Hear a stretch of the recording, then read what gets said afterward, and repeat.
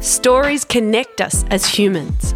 A well-told story can motivate and inspire us. Storytelling is the ultimate superpower. Be the Drop is a weekly podcast that investigates how to tell stories that engage. Join me, Amelia Veal, on our shared journey to become better storytellers. In episode 258, Anna Vincent, film producer and co-founder of SLA Films, discusses the requirement for filmmakers to embrace entrepreneurial principles. She explains how in the contemporary new world of film releases, creative teams can have a big impact on their film's success by connecting directly with audiences through social media. This is Anna's version of Be the Drop. This episode was recorded live at South Star in Adelaide. I've included a link in the show notes if you'd like to learn more about South Star. Anna, thank you so much for joining me for our next episode of Be the Drop.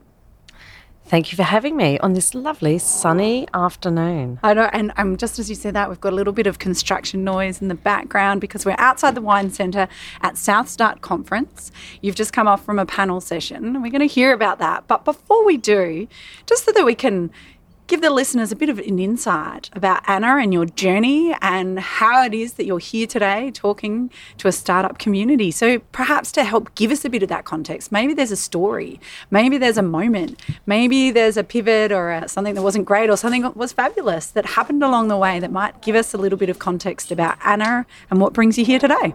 Sure. I'm a film producer, independent film producer, so I have my own company, which is brilliant. I love it. So in a lot of ways, every film that we do is a startup because we're starting with an idea that we feel really passionate about and we're developing that. We're trying to be measured with how much we invest in those early days of resources and just plain old cash, and then try and make sure that we are realistic about the potential for that project to move forward and that we're just not blinded by our passion for it. So if it looks as though it's not going to go, making sure that we drop it in time, we don't lose 5 years chasing a film that's never going to get done. So I think the reason why I'm here today was that I was sitting on the most fabulous panel, and we were all very different going in. An actor, a maths PhD, me as a film producer, and really another producer, Matt Vittens from Matchbox. But he says he's not creative at all. He's looking at the business of film production. And we're talking to an audience of people who either have startups or they're looking for investment, and making sure that filmmaking has a voice in that conversation. So a story that would place me here, maybe we can talk about COVID. To me, COVID felt like musical chairs.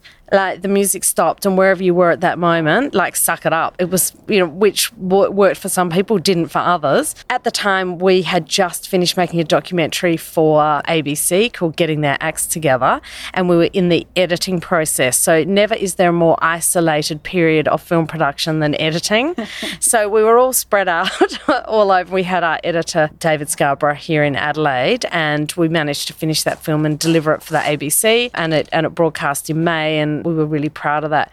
But one of the surprises that came out of that period was a film that I've been working on for many years for an English Aussie expat investor who wanted to make a film, and he initiated this project. It was from his own original idea, and it was a very lovely family drama about intergenerational familial relationships and blame and forgiveness.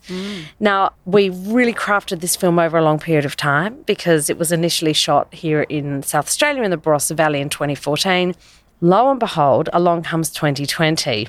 So we finished the film. Everything went upside down. We finished the film with Edward James Olmos, who's an Oscar-nominated actor. He's doing a narration in Los Angeles during COVID. And then I was in the hallowed halls of the South Australian Film Corporation and ran into Matt Kesting, who's the director of the Adelaide Film Festival. And he looked at me saying, "This is a nightmare because all production had ceased. Do you have a film for the festival?" And it was one of those absolute absolutely perfect moments. I went, do I have a film for you? Yes, I do. I have a film that is a proper, legitimate, big budget feature. It is finished to perfection. We've just finished it with this beautiful narration and was shot in South Australia. And we can have a premiere here with a party. And from there, we've gone to the Gold Coast Film Festival, which was 2 weeks ago. The film is called Chasing Wonders, and the film is coming out in North America and Canada in 4 weeks. What really changed was what the market wanted to see. So what seemed like a very personal project about a family and a very gentle story and gentle storytelling really feels incredibly relevant now. And so because of the year that we've been through, the market has responded so warmly to this film. The reviews have been incredible. I think so much of what we do is about timing. You've got to follow your passion, do the project that you just absolutely love in your heart. But a lot of your success with these projects that take such a long time, I know you've done a documentary series. You just don't ever... More and longer than we thought. Yeah, you just don't ever know from the outset how long it's going to take to do that project and what the environment is going to be like that the project lands in when it's finally ready to go out into the world. For me, it's a really beautiful story of probably a moment in my career, because suddenly I have this big feature releasing in America, and because of that creates visibility as a film producer for me, for the company, for other people I work with. And so I'm currently being flooded with projects to look at, which is great. I love that. Yes, of course. That's wonderful. Yeah. What a fabulous story, and so many elements there that I'd love to unpick, and one that I can relate to as well, that the timing aspect. So the documentary series that we worked on was called Transcending the Gender Narrative, and it was because I just really wanted to investigate and explore some of these lived experience that I have as a female. And then, because it took a long time and it came out, and so we're rolling it out, and the audience is hungry for gender equality conversations. So, yes. They really are. So there are, the zeitgeist and the themes, it's so prevalent that we're thinking as a flock. We were at the Gold Coast Film Festival, and I was with my producing partner, Bonnie McBride. And as part of that, we agreed to sit in pitching sessions. And so we probably pitched 25 times. Thematically, the space everyone is working in was a lot of trauma and healing, gender equality, neurodiversity, and a lot of sex abuse survival. And it just all of those pitches sat within those themes, which was remarkable because the people had come from all over the country. Diverse lived experience, but we're culminating towards these going, we need to have these conversations better. Yeah, we do. And we do have, we have the best script that when I finish with this conference will be raising the gap for that. I mean, that's what we do. As a producer, that's what I'm doing, is looking at a project that I love, that I feel is well-timed for the market, doing a schedule, doing a budget, working out what the right amount is to make that film, often $6 or $7 million, and then looking at how we're going to raise that money. Where's that coming from? So we have an amazing legal true crime drama. The script won Best Drama Screenplay at the Austin Film Festival 2020. I absolutely love it. So I was excited hearing particularly young women pitching and having these open conversations, because it makes me feel like I have got the right project that audience is going to want to see. Wow, that is exciting. And the other aspect that you mentioned in that, talking about your story and going to the North American market, and there is, engaging with, you've got digital specialists and PR company to really help make sure you can market to your niche market in the US, which has got its own set of requirements. Can you tell us a bit about that experience, and what are some of the key learnings, and why it's important to work with specialists in that field? I'm so passionate about this because I'm learning a lot every time we get on a Zoom call and we're dealing with these specialists. There's nothing like getting an expert. So, and which is what we've done. There's a bit of conversation at the moment about when you put an actor in your film and what's their social media following. And I think people mistakenly just limit that thinking to, because if you're a recognisable person, you might have 200,000 followers and then they're going to go to the cinema. I think we've totally moved on from that. What it's about now is wanting those people to be able to engage with their own audiences through their messaging in their socials in a very authentic way. And so I'm excited about that moving forward. My first experience of this was our documentary Embrace. So Tara Brumfitt is a global body image activist. She's absolutely brilliant. She lives here in Adelaide, and I met her in 2015. She'd raised 333,000 Australian dollars crowdfunding because she wanted to make a documentary about body acceptance. She'd put an unconventional before and after photograph on the internet that had twisted everybody's thinking. Now you see it the whole time, but back then she was the first person to do it. The before photograph was her in a bikini bodybuilding competition. She was a body athlete, which she wasn't actually. She just hated her body so much that she decided that she would train and get the perfect body, and that she'd know she'd achieve that goal when she was on the stage in a bodybuilding competition. So that's the before photograph. In reality, she was standing up there in her perfect bikini body, still not experiencing being satisfied with her body, and also the fact that the other women in the competition all backstage were complaining about their thighs. And Taryn thought, gee, if this is, I've worked so hard to be like this and these women are so gorgeous, what is our problem? So her after photo in the before and after was her some months after that competition, where she let herself go to her natural body weight and she looked so much softer and happier. And she posted something like, you've only got one life, like love the body you're in, whatever, went viral, was seen by over 100 million people. So Taryn then developed a full community. She had over 7,000 emails of women from across the world saying, I hate my body, I don't swim with my children, I can't get off the sofa, I suffer extreme depression. I can't even say on this podcast the kinds of messages that she gets and that I've read. So on the basis of that, she wanted to make a documentary to bring awareness and healing to people. And her objective was not that anyone would change their life after watching an 86-minute documentary, but maybe if they just changed a little bit of their thinking and realised that there's millions of perfectly healthy, normal-bodied people in the world, and agonising about that they should be one way or another is just an absolute tragedy, because we should just be embracing life as much as we can. So we made this film. She'd raised the money, and I put together the rest of the budget, and we made this really beautiful personal documentary. She travelled around the world. And then when it came to releasing it, she just tapped straight into her market. It sold to Netflix globally. After it had a full cinema run, it's been played in 190 countries. And so what I've then seen 5 years later with our new film Chasing Wonders is that strategy that we use for Embrace is now just the norm. Now, with the digital marketing company, and a lot of your listeners would know this, they'll be able to give us analytics straight back of what the conversions are, if there's a trailer and whether that's clicking through to iTunes. Other things are, if we do a certain number of pre-orders, then our film Chasing Wonders will be on the front page of iTunes, which is really important. So then we know where we're targeting our efforts. We want to get that X number of pre-orders before the film is released to make sure that we have a presence on the website.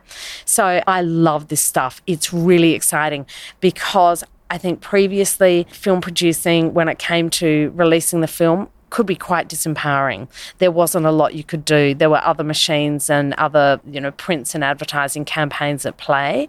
And yet in this contemporary setting, you really can have a significant influence over how well your film gets received, getting it to the right people, how broadly it's seen, especially in documentary or in the kind of content that probably does have a niche following. The points you're making there about being able to have impact and have more of an engaged involvement in that distribution. I do feel like there was certainly that sort of division. Okay, well, we've produced the content. and then now that's handed over. And I think in businesses will do that. You know, they might have separate teams that work on it. They might outsource some of that process.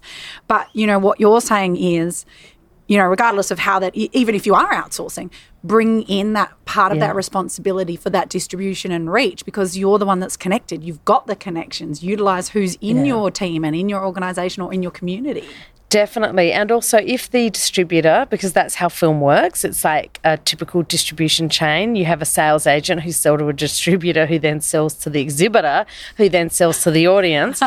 There's many, many people. One way of doing this direct is you can cut out some of those middle people. If you've got your direct contact, like as Taran did with Embrace to her audience, we could sell it straight to the audience. But they have their own methodologies, the distributor, and their own relationships. So that's great. Excellent. So if you can add to that by doing your own campaign, working in unison, which is what we're doing with Chasing Wonders, then you can really extend your reach. So you don't just have to leave it to them. You know, you can find your own ways. Yeah, and take responsibility in there for your own. Yeah. But also leverage on what you've got, which is what you're saying. You know, you've got all these people that are involved. Yeah. And how has that been? So the teams, the crew, you know, whoever's involved in actually filming, editing, production, you know, whatever their angle is, are they excited to be given this opportunity to be part of the dialogue to share a project they worked on? Yeah, I think filmmakers usually are really excited about that. I think that looking forward on future projects, I'm going to be really aware about who we're casting and who we're bringing into that team and how they really feel about the project, and a conversation about ensuring their support during the premiere and the subsequent marketing, you know, how they feel about that. If they want to be on board, if it's someone who's got a large social media following, that they're going to feel comfortable sending out a message to their, you know, subscriber base or their followers. It's a really big thing now. You know, it just wasn't 5 years ago. Yeah, and in business, it's sort of, so it's more like an ambassador role, really, to really advocate and support, which is what you're saying, make sure they've got that alignment so that even if they've moved on, you know, and they're working on something else, they're still really part of that project and aligned with it and going to be supportive of distributing it. Look, and previously you'd have in your agreement, and this still stands, that an actor will make available 2 or 3 days to do a promotion tour. I might change my mind about this, but how I'm feeling right now is that them authentically messaging that the film is being released probably has more impact than anything, because the people who follow those cast feel really passionate about watching their work. So I just think it's an exciting time for audiences and for content creators. For audiences, because if there's an actor who you like and you really enjoy their work, you want to know what they're working on. So I follow Hilary Swank because I love her.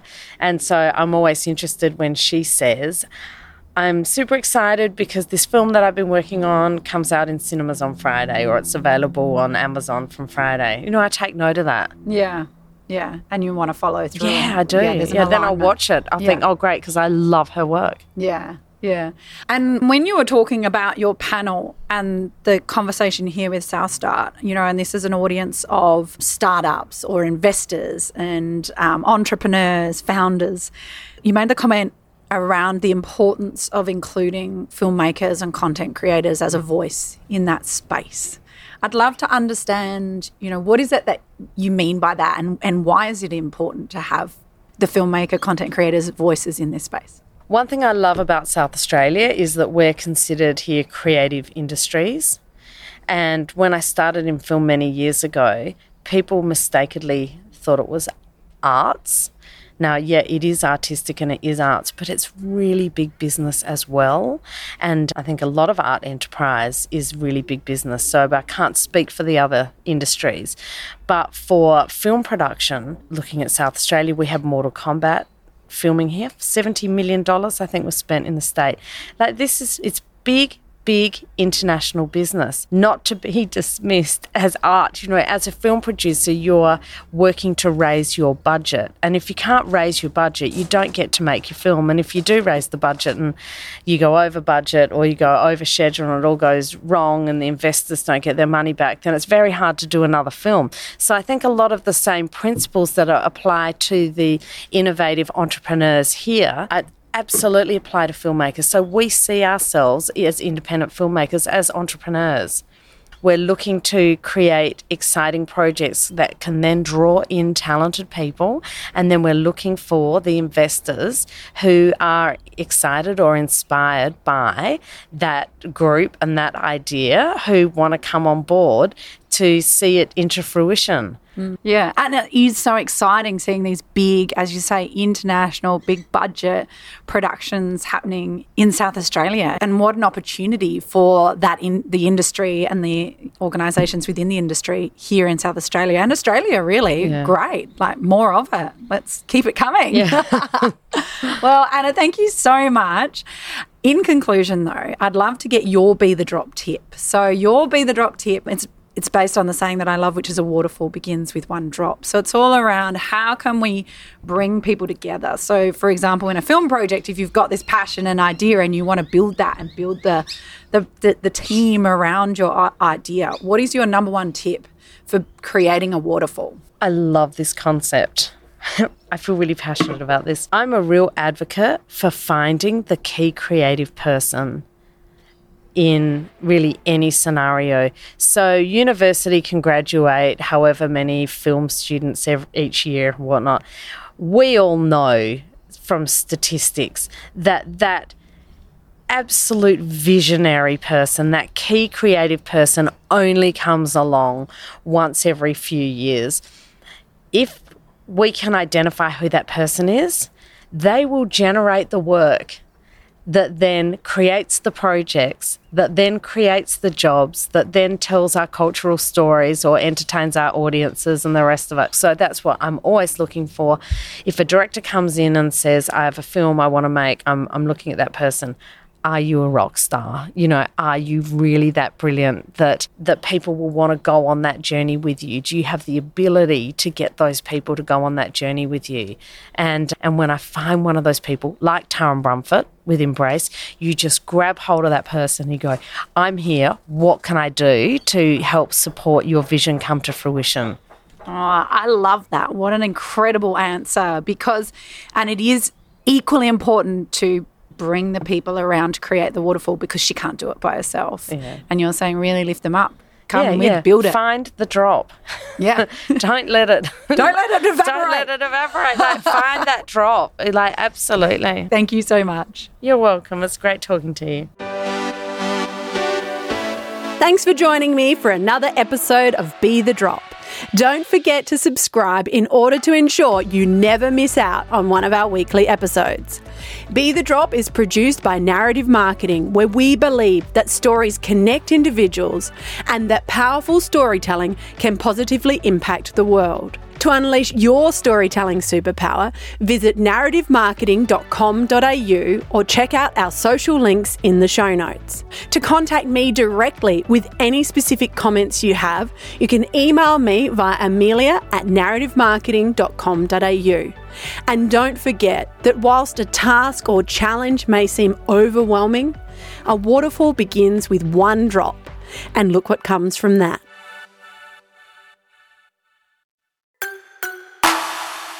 This is a Narrative Network podcast.